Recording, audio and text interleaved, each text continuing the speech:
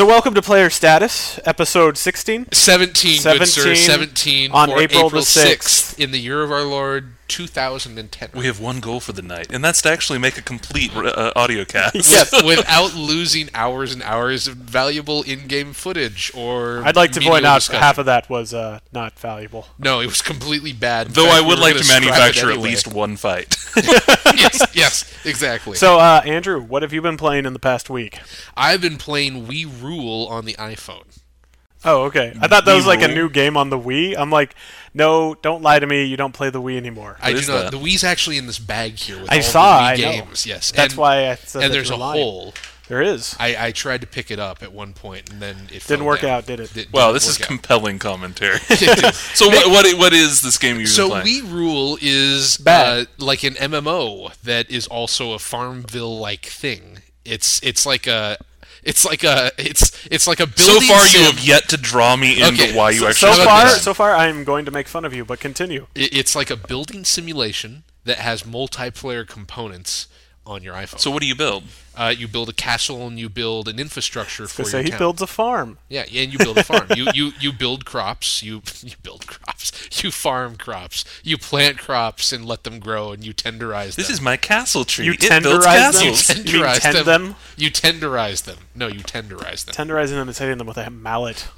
Exactly. That's what you do to corn, isn't it? So what's the multiplayer component? The multiplayer component is that you can invite other people either into your world or you can get invited into theirs. It uses this Plus gaming network that NG Moko built for all of the iPhone and mobile gaming stuff that they do. It's pervasive so that if you're logged into like one game, and also with push notifications, so you could just be sitting like in law school, and your friend says, "Come play this game with me," and your phone goes beep, and it just jumps you into this game. It's like a buddy system like Xbox Live has. It's Yeah. centralized, works across all their games. So what do you do though? You build stuff, and it's cooperative it's building stuff? non-violent. Yes, It's is Farmville.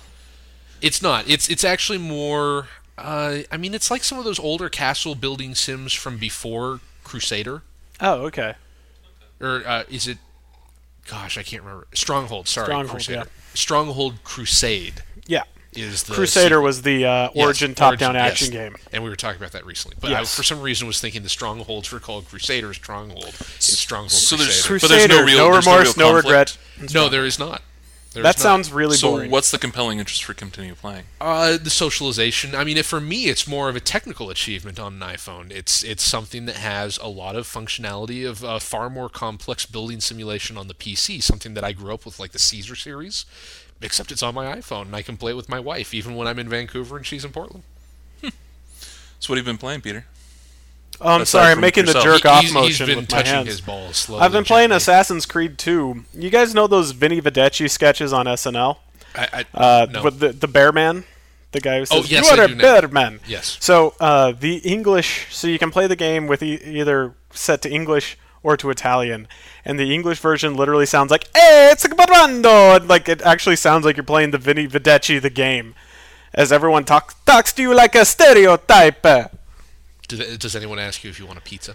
No, but seated in your the Olive Uncle Garden. Mario, when he appears, goes, "It's a me, Mario!" Do you get seated at the Olive Garden in this game? No, the Olive Garden is shit. But I thought you wanted to eat there the other night as a last resort. I did. As a last Wait, resort. you guys are going on dates?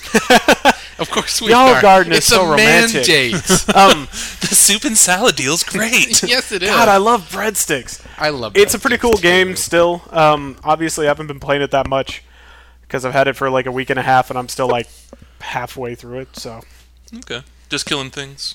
actually, I Do spent you have guns yet? no, but I spent 3 entire hours running around on rooftops, killing the rooftop guards, and then throwing them onto prostitutes.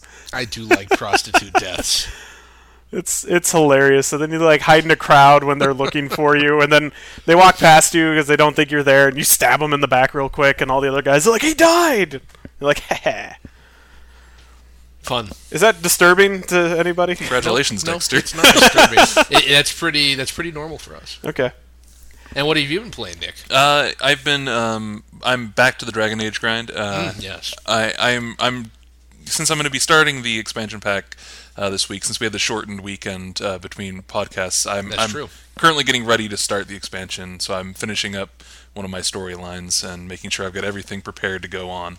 And are you going to play this character through Awakening, or are you going to create a new one? I'm going to play this character through Awakening. I really like my dwarf noble who's become a communist character. That is how it works. The children of rich people usually become communists. Though my city elf that I've been playing as a fascist or as a proto-Hitler is very amusing and fun. Proto-Hitler. And who knows, I might end up playing through Best on that use too. of Proto-Hitler ever. Yeah. Because, if you're going to be evil, you might as well be the evil. You might as well, yeah. Might as well be the ultimate evil. You should be John Locke Smoke Monster then. Exactly. Actually, and I was So trying OMG spoilers. yeah, sorry. 5 years from now, it will make sense. Yes, exactly. Just read the DVDs. Even then. Yeah. Well, no, you don't. It's not a spoiler. I know, I'm just giving you shit. But it is a spoiler. Okay. But seriously. But seriously? But not. But seriously, Yes. it's not. But seriously, it is. Okay. I also actually been virtualizing an old copy of Windows 98 to play some of these old games like Deadlock and Enemy Nations. As we've been talking about them, I'm like, I want to play those again. There's actually a new game called Fiend, which is a DOSBox front end that's a complete GUI. You don't have to type in command line. It's pretty cool. I've been using it to get Blood running on my network, so we can play Blood. Yeah. Some akimbo action would be good. Yes. So when I get that ready, I'll let you guys know. In the soccer stadium. But actually, I wanted to flares. play around with it to see if I could get it working with DOS games. Just it works with pretty much every DOS game I've thrown at it. Mm-hmm. So I don't even have to use. I mean, I still use Scum VM to play like the old Monkey Island games, but I got the old Monkey Island games to work in it without a lot of work. Whereas with DOSBox, you had to do you have to set up stuff. This game, you just click, click, click, and you're good. Yeah, I'm just, because this is on my Mac Mini, just virtualizing Windows XP with VirtualBox from Sun, which I love is free, is nice. You can use VirtualBox on any operating system, play old games. I like Sun, surprisingly. I don't like Jonathan Schwartz, unsurprisingly. Don't worry, none of us know who that is, and we don't care. Congratulations. Thank you, you're welcome. So, news of the world. News. There's not much news. That's the news. Some of the more interesting news, two of the other... So the heads from Infinity Ward got fired. Yes, and they now did. two of their lead designers... Continuing on, the Infinity Ward Activision feud. Sorry, family feud. Two of the other lead designers left the company. And in fact... And these are the guys that have been there for like 8 years. 7 and 8 years. And that's basically the length of the company. They've been around since 2002? 2001? Don't look at me. I'm not an Infinity Ward apologist. I'm sorry, was I editorializing? No, you're there? an Infinity Ward isolationist. Yes, I am. So what do you know? So is this going to mean that we're going to still have lots of It's Call of going to Duty be rid of games lots of Call of that we Duty don't care games, about but anymore? it seems like they're going to be more of the Treyarch variety of Call of Duty games as opposed to the Infinity Ward ones. The Infinity Ward ones were usually of much higher quality than the Treyarch ones. Yeah. I still like the Treyarch games, but the Infinity Ward ones just had a bit more polish to them. So And- is this going to remove the level of gritty that's currently going on with all of the No, first-person the shooters? gritty or is it gonna be it's definitely going to even stay grittier? brown. It's definitely going to stay brown. Everything's going to be dark. Oh, good. colors. I like brown. Yeah. Brown. It's an earth color. It goes well with Gaia. Goes well with everything. It goes well UPS with ships everything. really well Beautiful. usually. Yeah. Oh yeah. That's what. But my it doesn't summer look good dresses just are. for the quality of the games that the Infinity Ward studio is going to put out. And it does seem that Infinity Ward, instead of trying to be its own little independent part of Activision, is now going to be pretty much like Neversoft, where it's Activision's Infinity Ward studio. Yeah, who does Infinity Ward think this is? Activision, Blizzard, Infinity Ward? Give me Yeah. a break. Give me a break.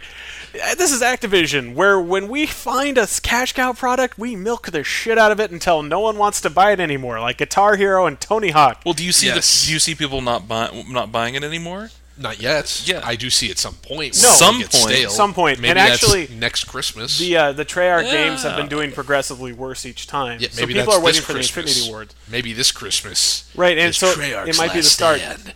And on top of it, that they actually have, apart from the game that's coming out this fall, 3 other Call of Duty games on lock to come out in 2011. So I'm just one thing I'm not So what 20th Century War are they not covering? Korean. Well, one's going to be something No about one one liked the being a Korean massively War. multiplayer game, another one being a spin-off based on the Ghost character who died in the second game. And the other is Barack Obama's Scrabble. And So it's going to be Call of Duty, Barack Obama Scrabble. or Call of Duty, literally a ghost. Call of Duty, I really You don't want know to what we're making battleground. So anymore. one thing I'm confused about with Treyarch, the end of this year in 2010, is this the beginning of the end or the end of the beginning? Well, Treyarch's not affected, so Infinity Ward, it's... I know, but obviously no one likes Treyarch as much as they like Infinity Ward, so that's what I'm asking. Is this the Trinity, beginning of the end? Or I the would end of the imagine beginning Treyarch would of become Call the of new Duty? lead developer if Infinity Ward keeps losing their... the guys who've been around since the company started. Yeah, so these guys, you got the names. Not off the top of my head. So this is lead designer Todd Alderman. And he's the guy who software led the multiplayer head. That's right. And software engineer Francisco Gigalotti. Yeah, and was one of the guys who was like, hey guys, we should probably have our own graphics engine so we don't have to keep paying royalties to id Software. Indeed. So it's just, it's what pretty much everyone expected was going to happen after the two lead guys got canned. A lot of the original team or the guys who were close to them were going to leave too. Yeah, should we expect any more of this? Any more to leave, or is this going to be rounded out? You know, pretty much. They'll probably it's have a just couple more speculation. leaves. There'll probably be more leaves. Activision just canned a whole bunch of their executive staff in Europe and here in America, so it'll be interesting to see how Activision shakes up over the next year, especially since 67% of their profits comes from the Blizzard side of the business. Like when one company is holding you up, it's kind of like how EA was back in the early 2000s, where it was basically the Sims propping the company up to pump Madden after Madden out. Did you just start recording just so you could do that? It didn't catch it. For So, some reason, because other this news is 3 update? streams, it just kind of takes Are we 2 starting? or 3 seconds. Yeah, we're to merge. recording for Yes. some reason. Obviously, that was a complete natural progression of our discussion. That was there. a transition. At no point did Andrew say, I feel sick and I need to go poop. No point did that happen. No.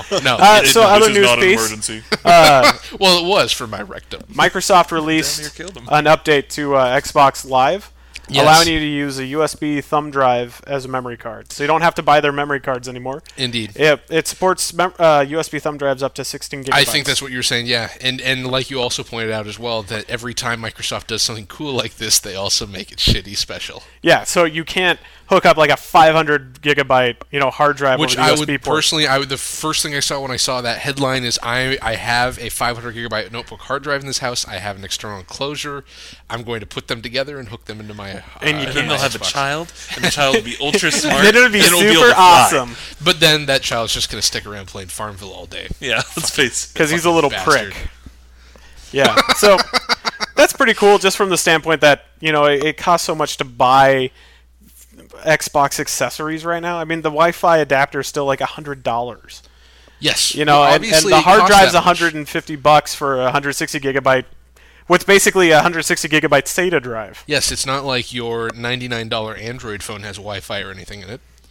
Yeah, it totally doesn't. Wi-Fi is so expensive to I build know. and make and It's so hard. manufacture. It's so hard to put it in any device. That's Especially why it's with these everywhere. new system-on-a-chip chips.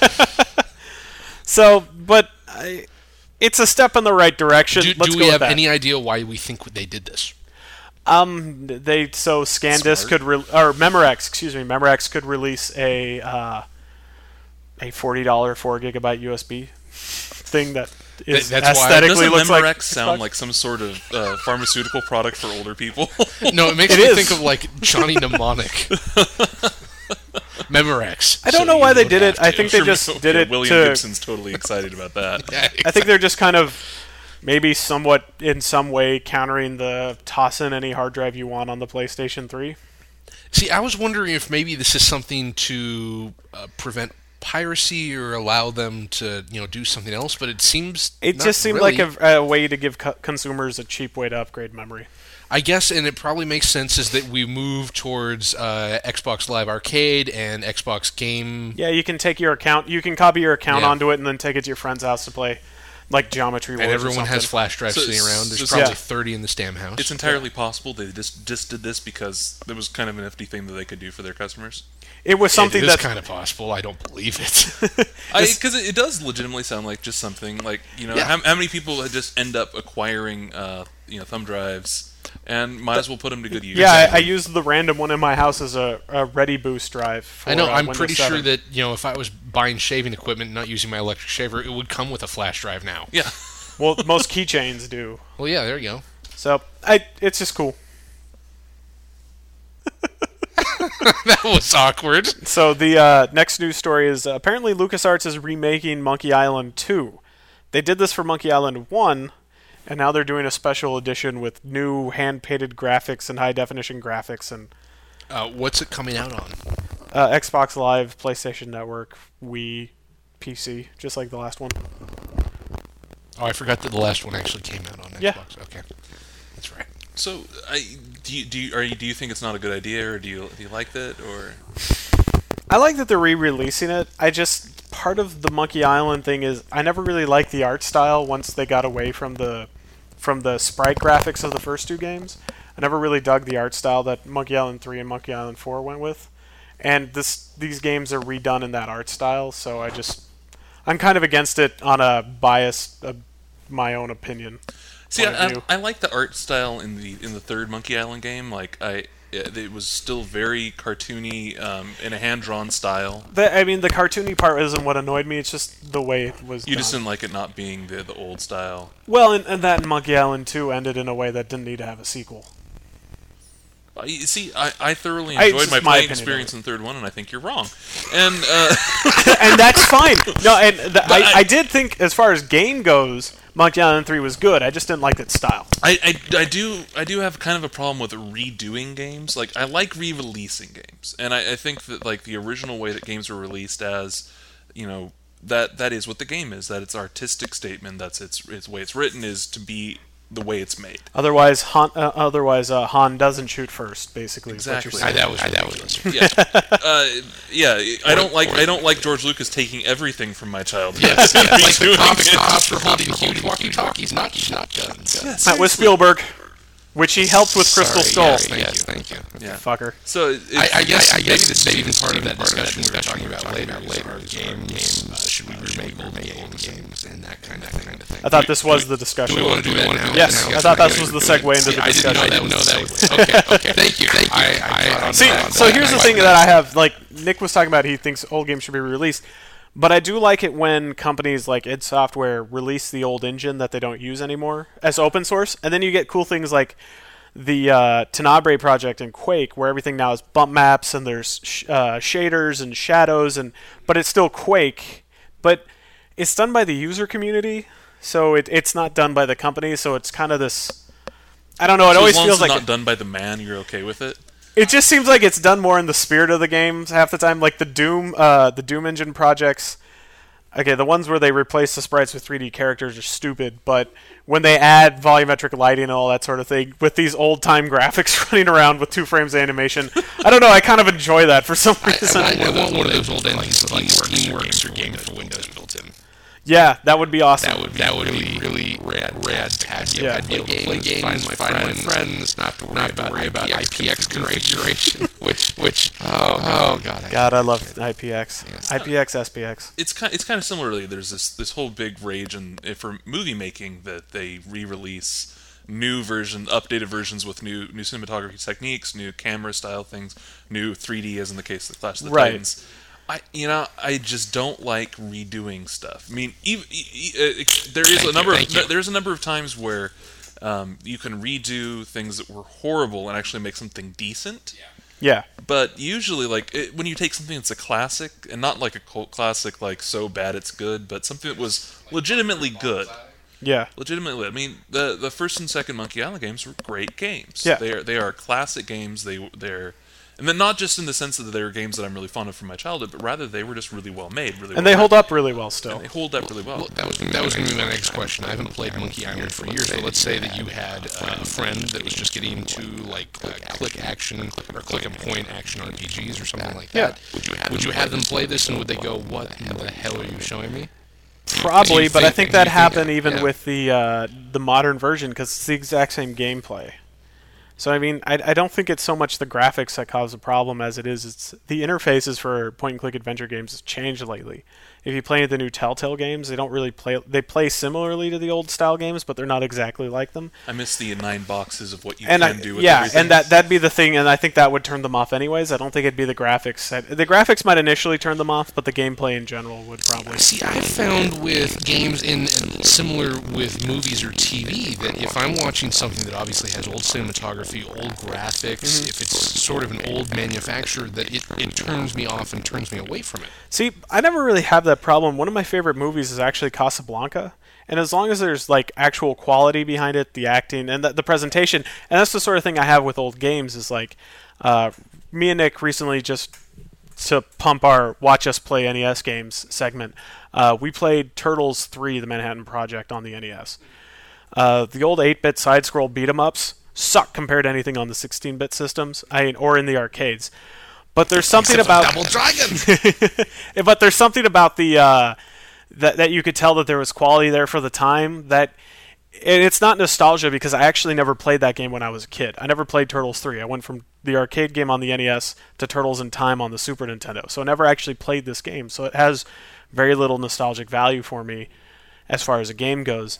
It was still kind of fun. I mean, we didn't play it for like 9 hours on end, but for the 30 minutes that we played it, it still felt like there's some quality there. Is it a game you play while playing WoW? No.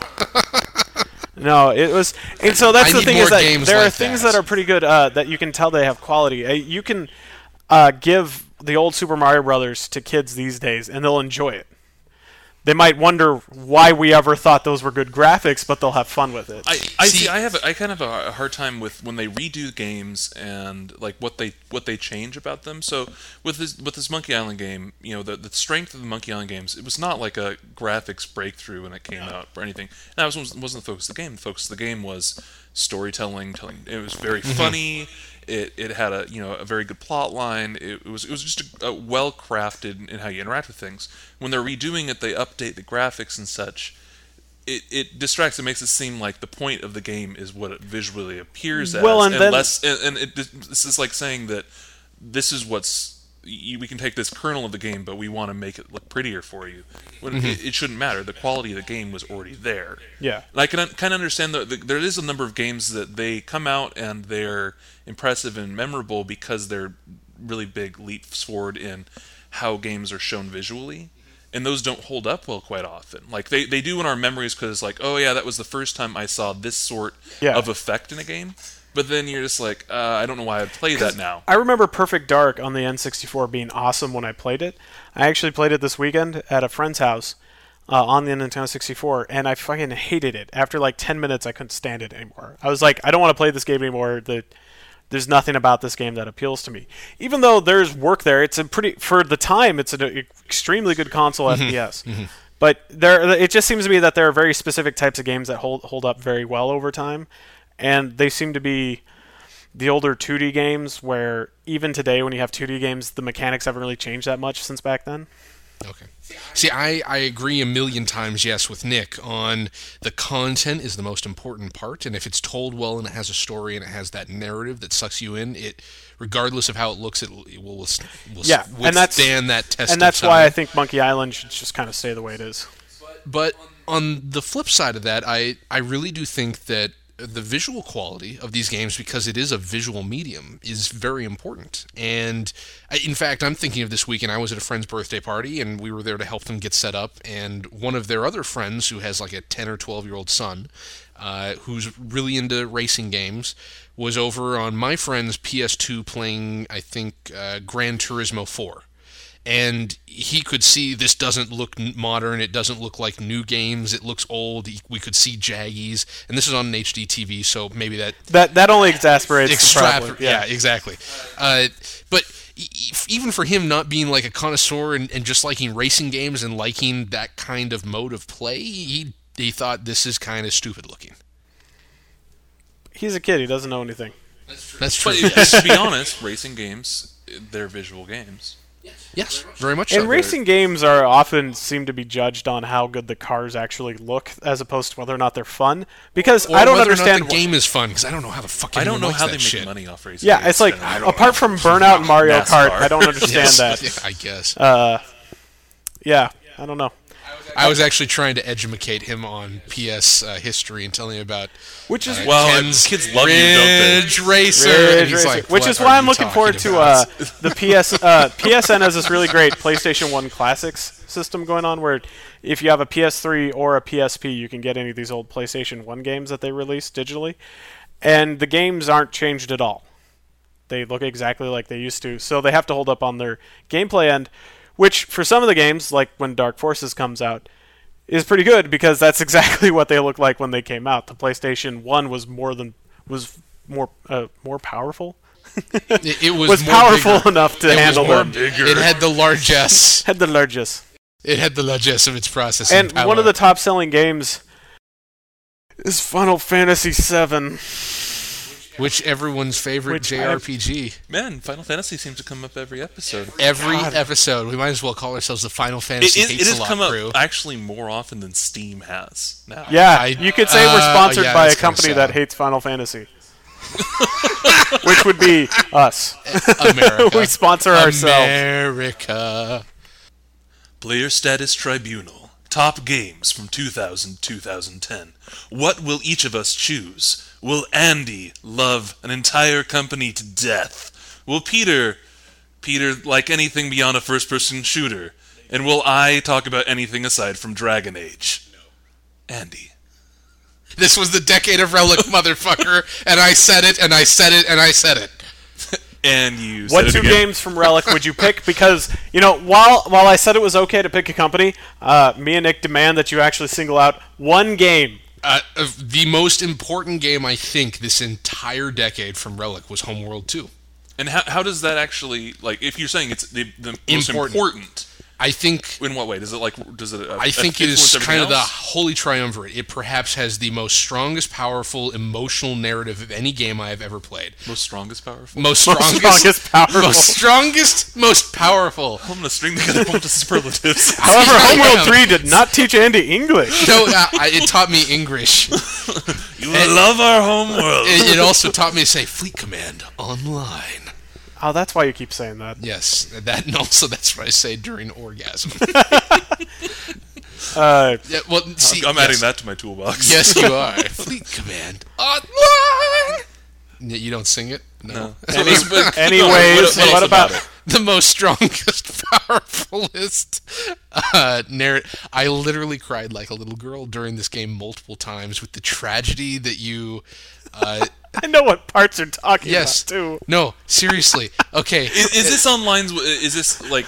Would you say this is equal to the amount of of emotional storytelling like the Dragon Age has? Like, I would say it's more. Honest to even God. more so? It's more so. Yes. And part of this. and you're able to get this connection through. through Homeworld 1 into Homeworld 2. Yes. Okay. I mean, Homeworld. So, for those that don't know Homeworld, because I'm sure we're talking to a bunch of people that were in diapers. Well, at the time that this even game if they came out. weren't in diapers, not many people bought the Homeworld Not many series. people bought this game, but it did put Relic on the map both in the 90s Yeah. and in this decade. Yeah, it did. Homeworld 1 was the very first game of its kind, a three-dimensional strategy game, and I actually mean three-dimensional. Yeah. Games like Command and Conquer 2 and things, even though they had isometric views and 3D polygons and whatnot, was still a two-dimensional game. You moved around on a battlefield. This was a space simulator. You're essentially leading a fleet from a broken world across the universe, in which it's not just moving along on a plane of X and Y, but you also have Z. You can go up and down. The first time I played this game, Out. multiplayer, single player, I remember with such vivid detail taking a fleet, a small group of fighters and some corvettes, and going way up to the top of the zone that we're in, the sort of locked off box of space that this specific mission is taking place, and going and dive bombing on this cruiser while I attack it from below with ion frigates or other vehicles with ion cannons. And because it had armor plating on the bottom that was weaker to that sort of weaponry, took down this capital ship quicker than otherwise expected. Just an actual amount of strategy in a strategy game, which to me was such a revelation. After years of games like We just Kill, Zerg Rush. Crush, and Destroy, of Yeah. Zerg Rushing, StarCraft, of even Command and Conquer, in which With the tank rush. you just build shit and group it and throw it to the other side of the map. And it also seems to have less of the whole rock paper scissors Yeah, effect. it where it's definitely actually was more not- how you maneuver and how Yes. you actually use things, as opposed to just This having was- It lightning had in rock one paper spot. scissors stuff, but you had to put them together in a way that your Corvette shielded you from Yes. fighters. Your fighters shielded you from went out and attacked I capital think ships, and you had to kind of Homeworld defend 1 it. was probably the very first game that actually used formations and stances for any kind of unit and strategy game. In things like the previous Command and Conquers, you would choose a unit and you could say, like, you're going to hold this ground or you're going to attack, but that was pretty much it. It was whoever you want to do long range stuff. You sent them Yeah. in second. You sent them in second. You could group units and have them travel at the same speed. You could set waypoints to have someone go and do something, then meet up at a different angle. You could set a group of fighters to be an aggressive stance in which they'll go outside, like as soon as they have enemy sensor contact on their radar, they'll go after it. You could send them to defensive, so that their mission, if you put them in also like a spherical formation around a freighter, is to protect that. Yeah. There was an amazing level of strategy in this game, which to me, most strategy games usually end up being tactical.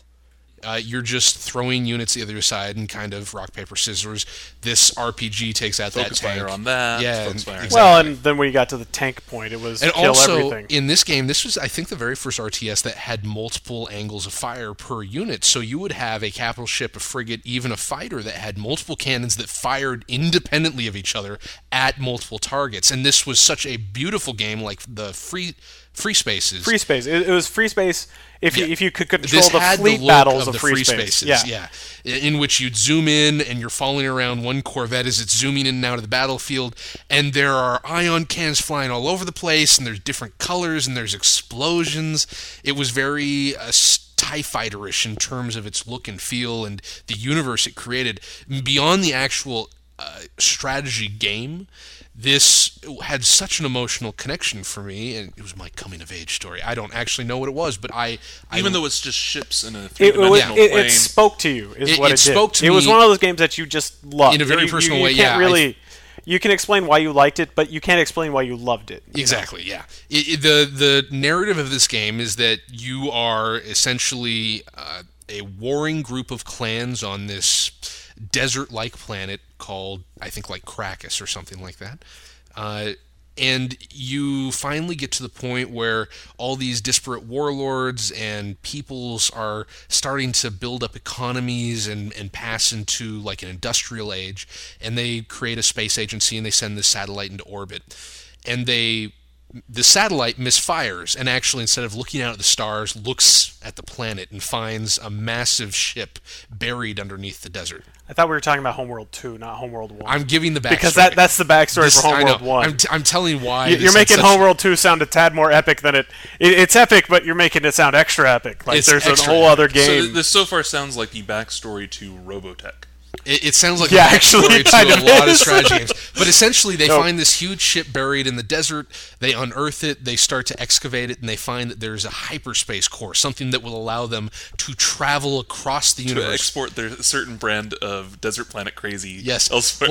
Well, the interesting thing is they find also at the same time scientific enlightenment is beginning to take over the planet and culture, that their DNA is 99.9% different from everything else on the planet. When they finally make that discovery, and this at the same time, that we are not from here, and that there is this stone next to this hyperspace core in this empty dead ship that has, kind of their star and their home world where they are, and then across the universe, this one planet that sticks out in this one word in an ancient language that says Agara, which means our home. I mean, like, that started off so beautifully, so epically. They showed this in a comic book-like view of black and white panels that kind of had the Ken Burns documentary effect of zooming and panning in and out as they show you and talk. And it's like, this is going to be something special 13th just there. October. It's so cold here. Exactly. The general says we'll be marching, but I doubt it will happen. It had a feel of that this was a Tell real Sally I love history. And this woman so they're building this. Okay, really, dude, you're given a point-by-point retelling of the story, and everyone listening right now is like doing, dude, I'll just read Wikipedia about it. Okay, so what about Homeworld 2? Quick summarization. So let me just get there in 30 seconds. They get home. So they build a home. A ship. A big-ass ship. Build a living ship. Yeah. Full of convicts. No, wait, that's Farscape. To travel across the universe, and this woman, Karen Sajet, sacrifices herself. Again, you're still That's doing why it. I'm telling him. Karen Sajet sacrifices herself to become the computer core of this huge... What is it with super science demanding sacrifice of life? This is just like blood sacrifice for magic. It is. It's blood sacrifice for the computer gods. So anyways, what do they do? get across the universe, they get to their homeworld. It's magical, I cried. In this game, in Homeworld 2... Thank you for actually finally getting to the fucking point. Now we're to the game that actually was between Yes. 2000 Now we're talking about the and game that 2010. Andrew loves, as opposed to the first one in the series. Which I only love in a deeply sexual manner rather than a deeply romantic I was manner. wondering why that box was so messed up. So anyways, Look, what one does in their own personal time stays in their own boxes, or something. Yeah. yeah. So in the second game, Karen Sajet comes out of retirement, and Even though she's a computer. well, she's not. She's Okay, so she's not a computer. she's Keep not going. You're not interrupting my beautiful retelling of a because story you're that going made to me go cry. into so much detail that no No, one cares. okay. The second game, really, it's this ancient evil that arises, and you have to go kill it. Except this ancient evil is really building out this backstory that there's other hyperspace cores in this universe, and you're not alone, that there are other people like you, that there used to be an ancient civilization, a conflict, all this. And instead of it being very vague and progenitorish like every other game, there were the ancients, and we don't know anything about them except Yeah. they used to be us and powerful. It's, they were us. And they were powerful, and we have all this evidence, and we've started to build on their technologies rather than we're just thrown into this space shit that we don't understand. Yeah. And the way that they play out all of these cutscenes in this game, both in the mission, just via sound, voiceovers as you actually do things that affect the mission. These cutscenes, they're still comic book-like in terms of the panning and zooming Ken Burns effect.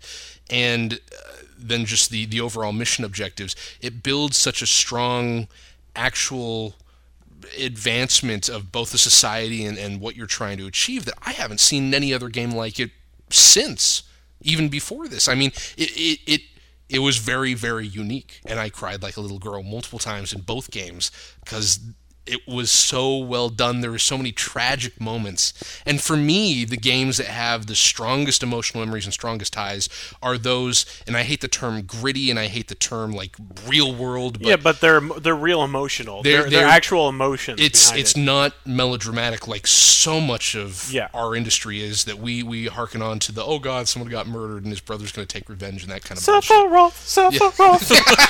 Dun, dun, dun, dun, Final dun. Fantasy reference 2. Yes. But it's those small human moments. It was very human moments that really touched an entire civilization as you play these two games. And this second one, I think, really, also thinking back, this is probably the first game in which you're building groups of units, like the Dawn of War 2 style, where you command them. They're individual units out of this, so there's only one thing you can select, but there's 5 fighters in it, and one might get blown up. It blow up good. I'd like to point out, I knew you liked this game. I didn't realize how much you loved it. Like, I I knew you always But talked about it.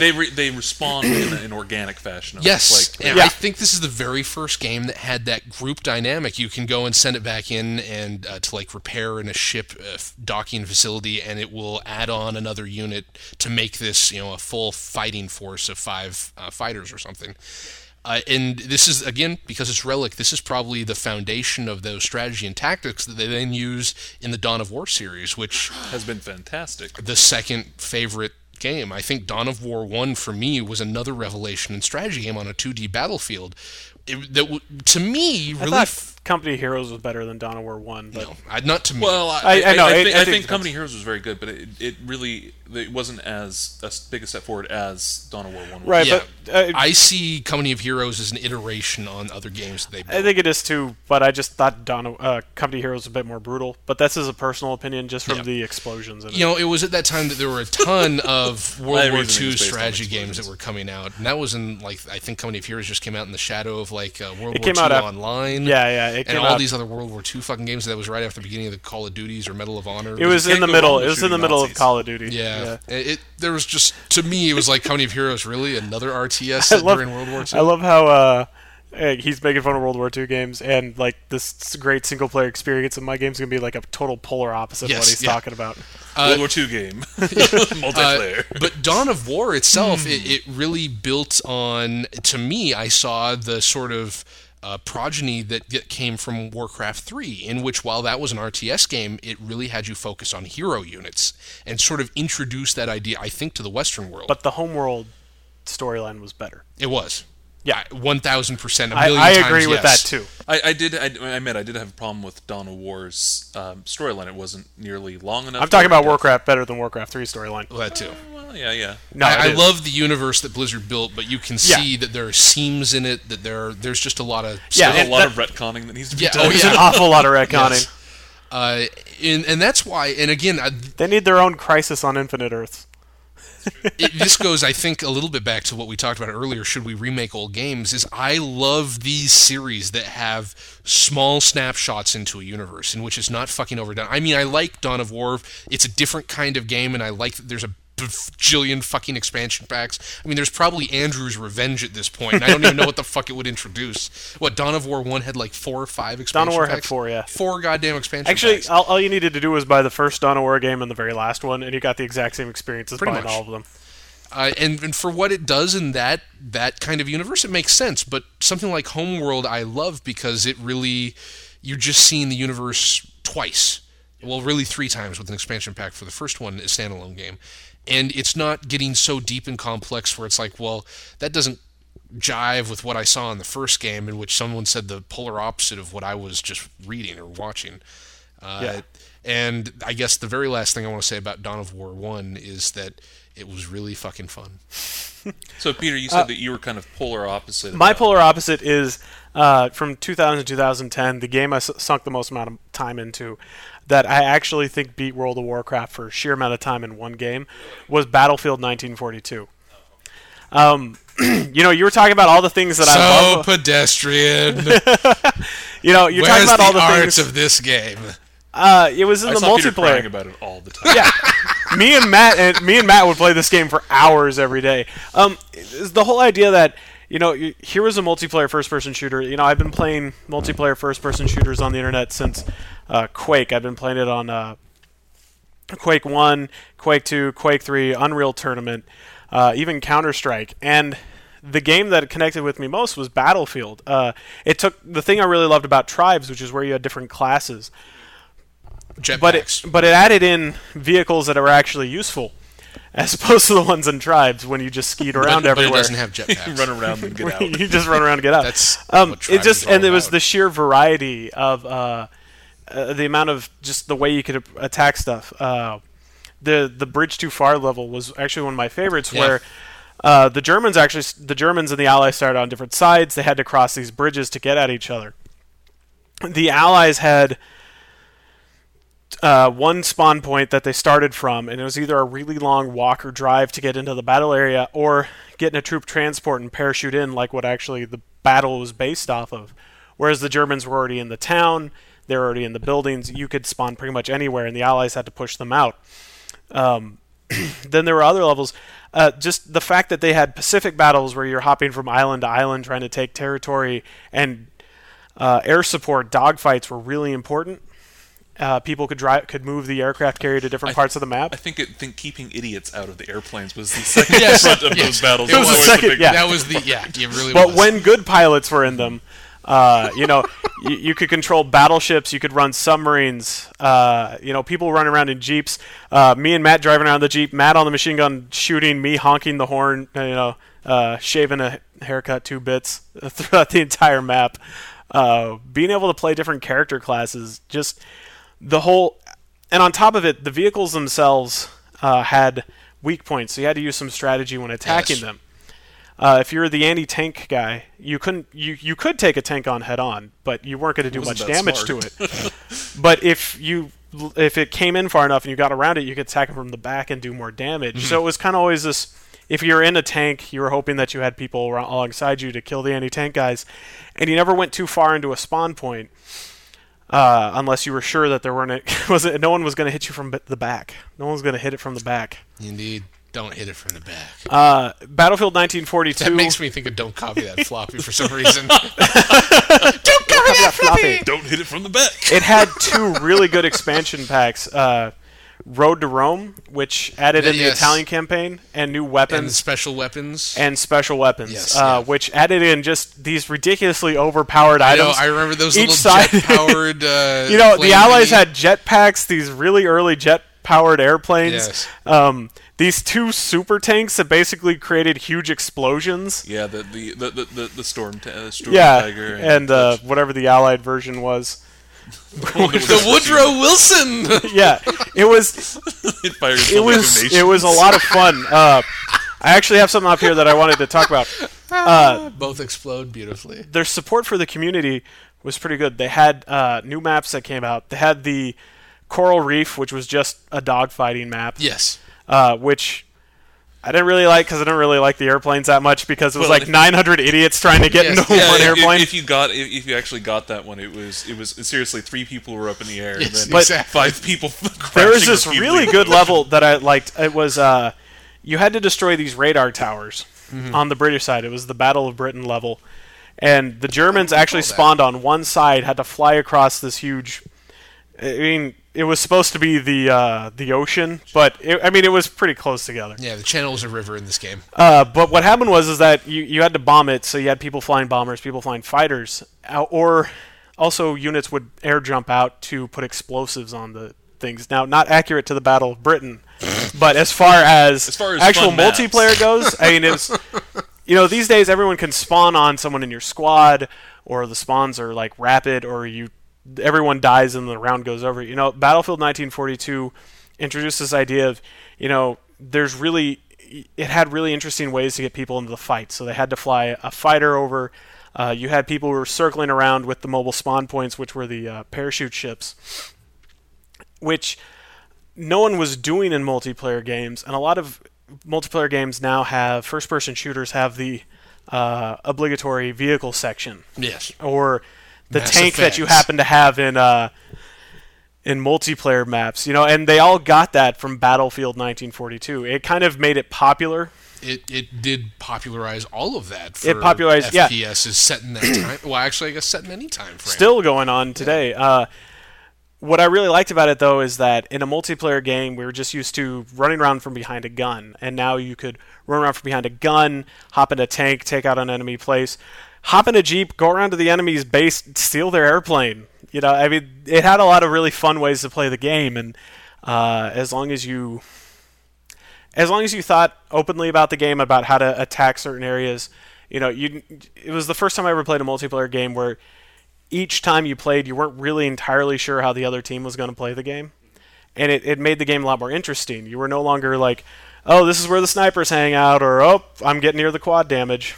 I did like that it was. I mean, like, they were static maps, of course, but you did have. They're almost all very open.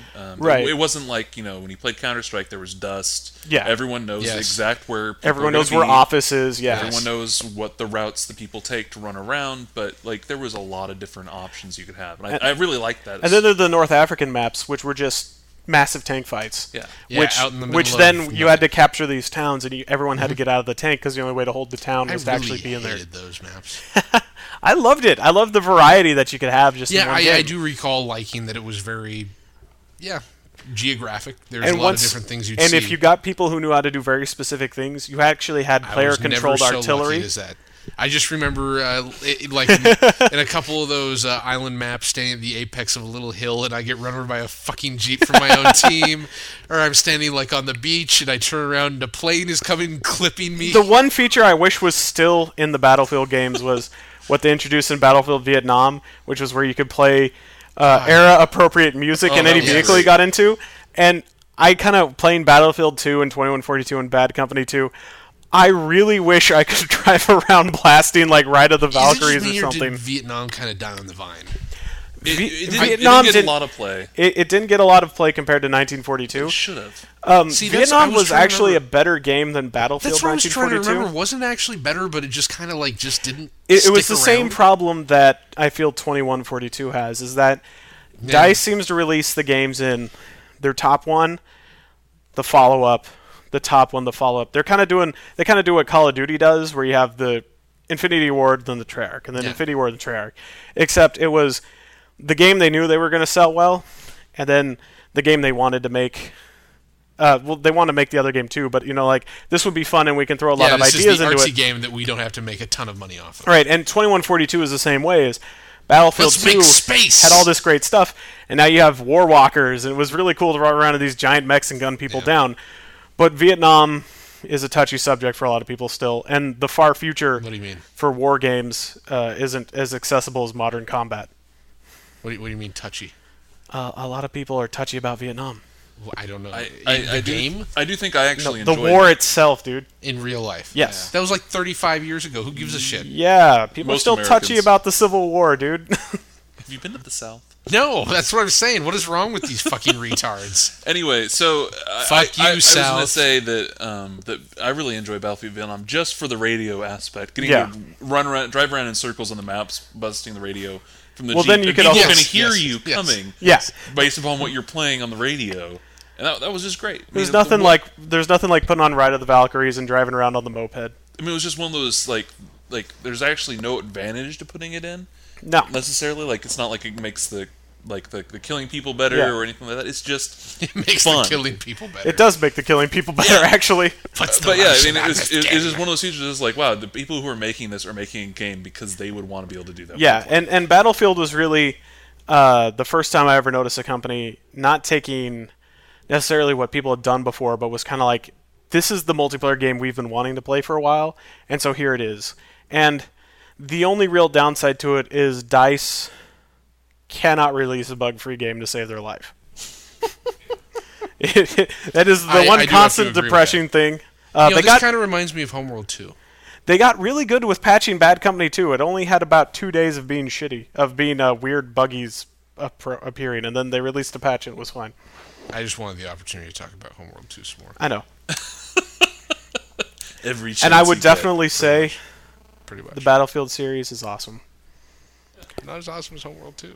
Much more awesome. I really loved Homeworld. You know, Cataclysm I'm a 2. bit more I'm a bit more bloodthirsty than most video gamers, so. That's true, you are. You whore. Nicholas, what is your favorite game from 2000 to 2010? Tell us. I'm gonna go. It shouldn't be much of a surprise that my favorite game is gonna be an RPG. But How often have you cried during it? I cried only twice during it. No, I didn't really cry. I'm the only one that cries anymore. I'm apparently. a You're- cold-hearted bastard. Yeah. cry at the drop I- of a poop. I do admit though that I did tear up actually last night while playing Dragon Age. It was See? horrible. I was reading. It Some of the wasn't writings in horrible. it. It was beautiful.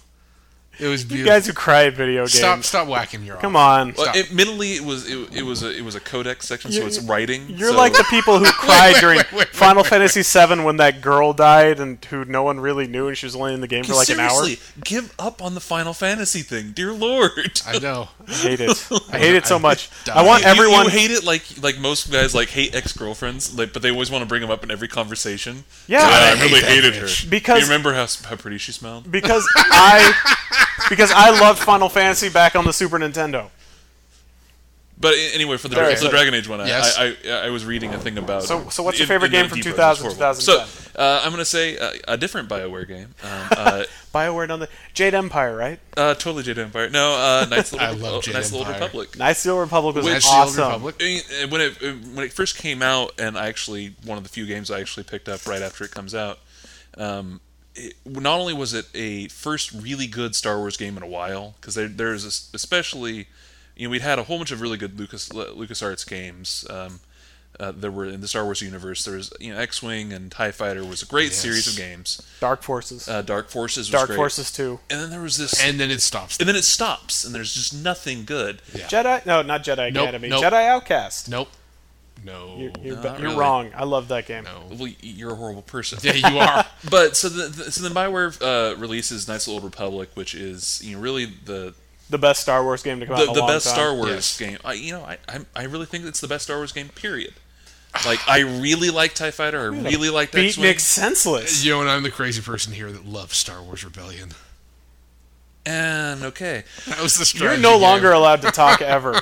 Continue. but once again, it's a BioWare game. It's got great storytelling. It's got great voice acting. Yes, it's, very A much. good moral system. It's got an interesting. It was and the game that compelling made the moral system popular, I think.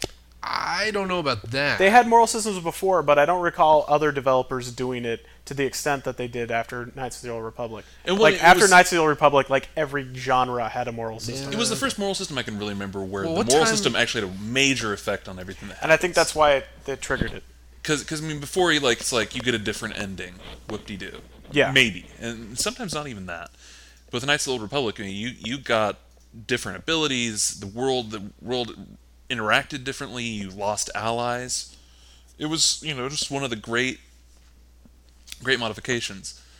Yeah, I really don't think that game actually spawned I the moral think Black system and that people White was love. probably the most influential. Black and White was Really? the most never influential to anything It was ever. probably the most influential good and bad evil No, it alignment wasn't. system. Yeah, what I do game? think so.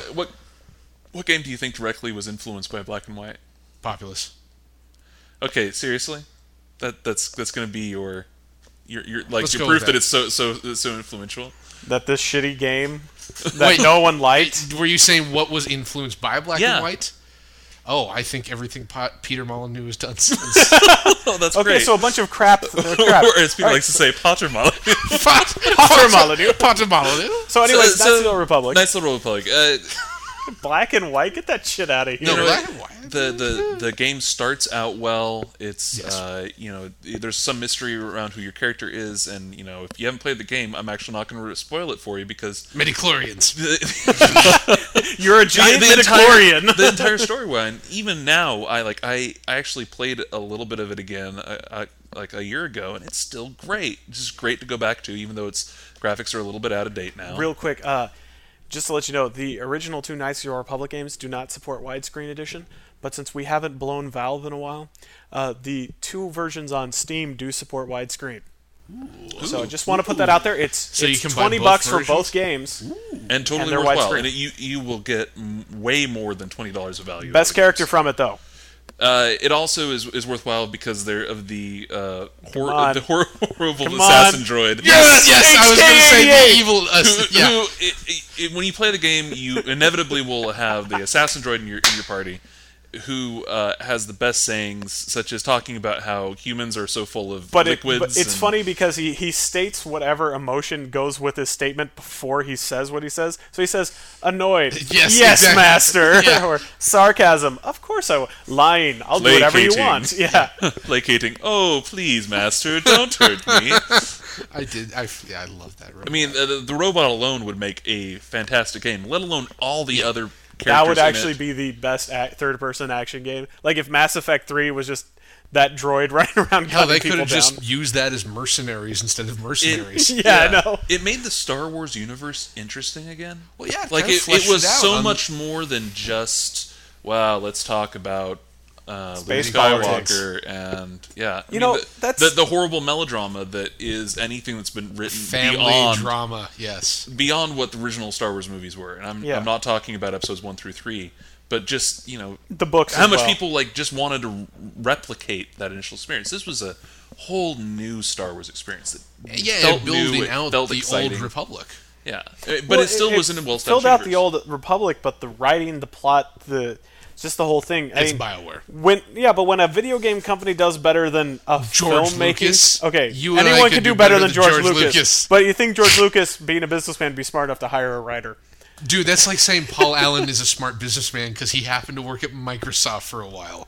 Well, he had nothing to do with the business. Also, it was the Exactly. first time that I played a game where there was lightsaber fighting and it didn't look effing retarded. Yes. Where they weren't like whipping it around and Yes. twirling Well, it behind their back. Yeah, but I mean, look at the Jedi Academy game or whatever. Which got ridiculous. Which was just spamming the lightsaber. Yeah, you're button. just spanning. It doesn't look cool, but like in Knights of the Old Republic, lightsaber fighting looked really cool. Yeah. And it was one of those, you didn't always just walk around with it out. You Right. Yeah, you pulled it out when you fought, yeah. It was dramatic. Yeah, there was just tons The of great music was moments. really good. The music too. was great. And it was good. And a lot of the old Star Wars games, they took the John Williams score and remixed it.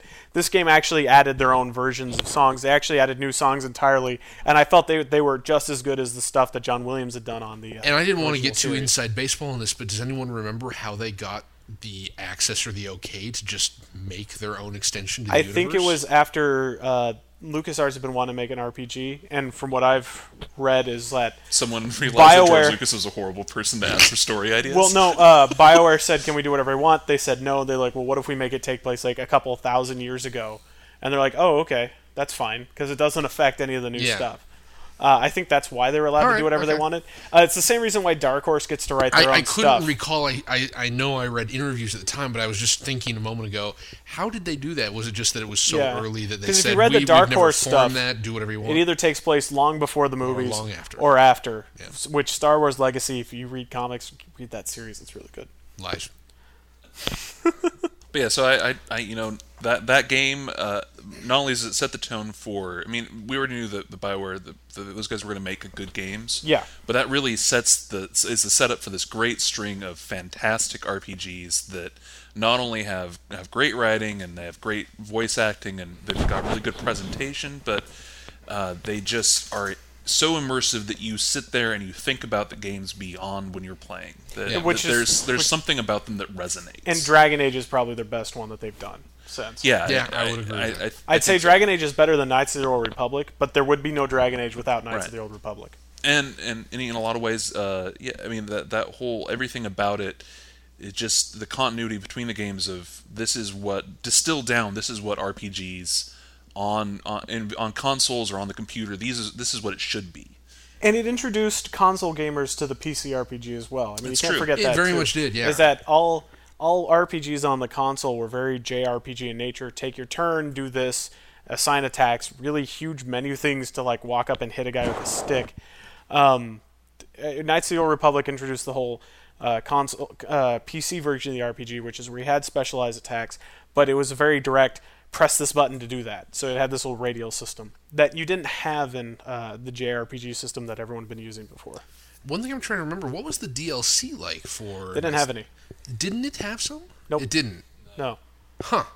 It had a sequel made by Obsidian. Am I thinking of that? Yeah, Okay. you're thinking of Knights of the All Old Republic 2, which, while not as good as the first game, is actually still a very good game. Yeah, still a very good one, but not nearly as good as the first one. No. So you didn't cry during Star Wars Knights of the Old Republic? No, There were emotional parts from My there game was wins. emotional parts. My game wins. just because you're a weak you have a little connection. girl. You have a connection to Terrence Shep, motherfucker. Don't 3D don't spaceships. Say her name. 3D spaceships. You know, that is true. If this had been included 1999, I would have just said Free Space 2, and that would have been the end of my discussion. Yeah. If there's any single-player game I've played through more than that, it'd be Free Space Did 2. you cry during that? No, but I said holy shit on a lot of occasions, which doesn't really happen if Like things when the aren't ships exploding. came. When the Oh. Sothonis comes straight at Yes. you. Yeah, that was fucking So, awesome. favorite games from 1999. Favorite games from 1999. It'd be Homeworld a toss-up 1, between Homeworld 1, Quake Homeworld 3 and 1. Free Space 2. No, but yeah, so definitely, Knights of the Old Republic 2. I mean, Knights of the Old Republic is really the highlight of, especially the early parts of the Yeah. 2000s. Yeah. Well, since we're just about out of time, Are we? one sentence review of what your favorite trend or whatever that came out of 2000 to 2010.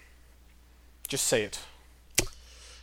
For me, I'd have to go with sort of the expansion of strategy games into different aspects, genres even, and interfaces. The trend that I like from the time period is storyline not being completely destroyed by advances in visual technology. I'd say mine would be the ability to cram more and more people into a multiplayer game, either first-person shooter or MMO. I thought you were going to say the ability to cram more people into a one-shot porno. No, Gangbang 2000 was not a video game thing. Although I'm still waiting with bated breath for the video game release of that. I'm building that. Okay, Tracy Jordan. I need an EGAT on my neck. An end. And, Is that what it was? EGAT? yeah. Okay.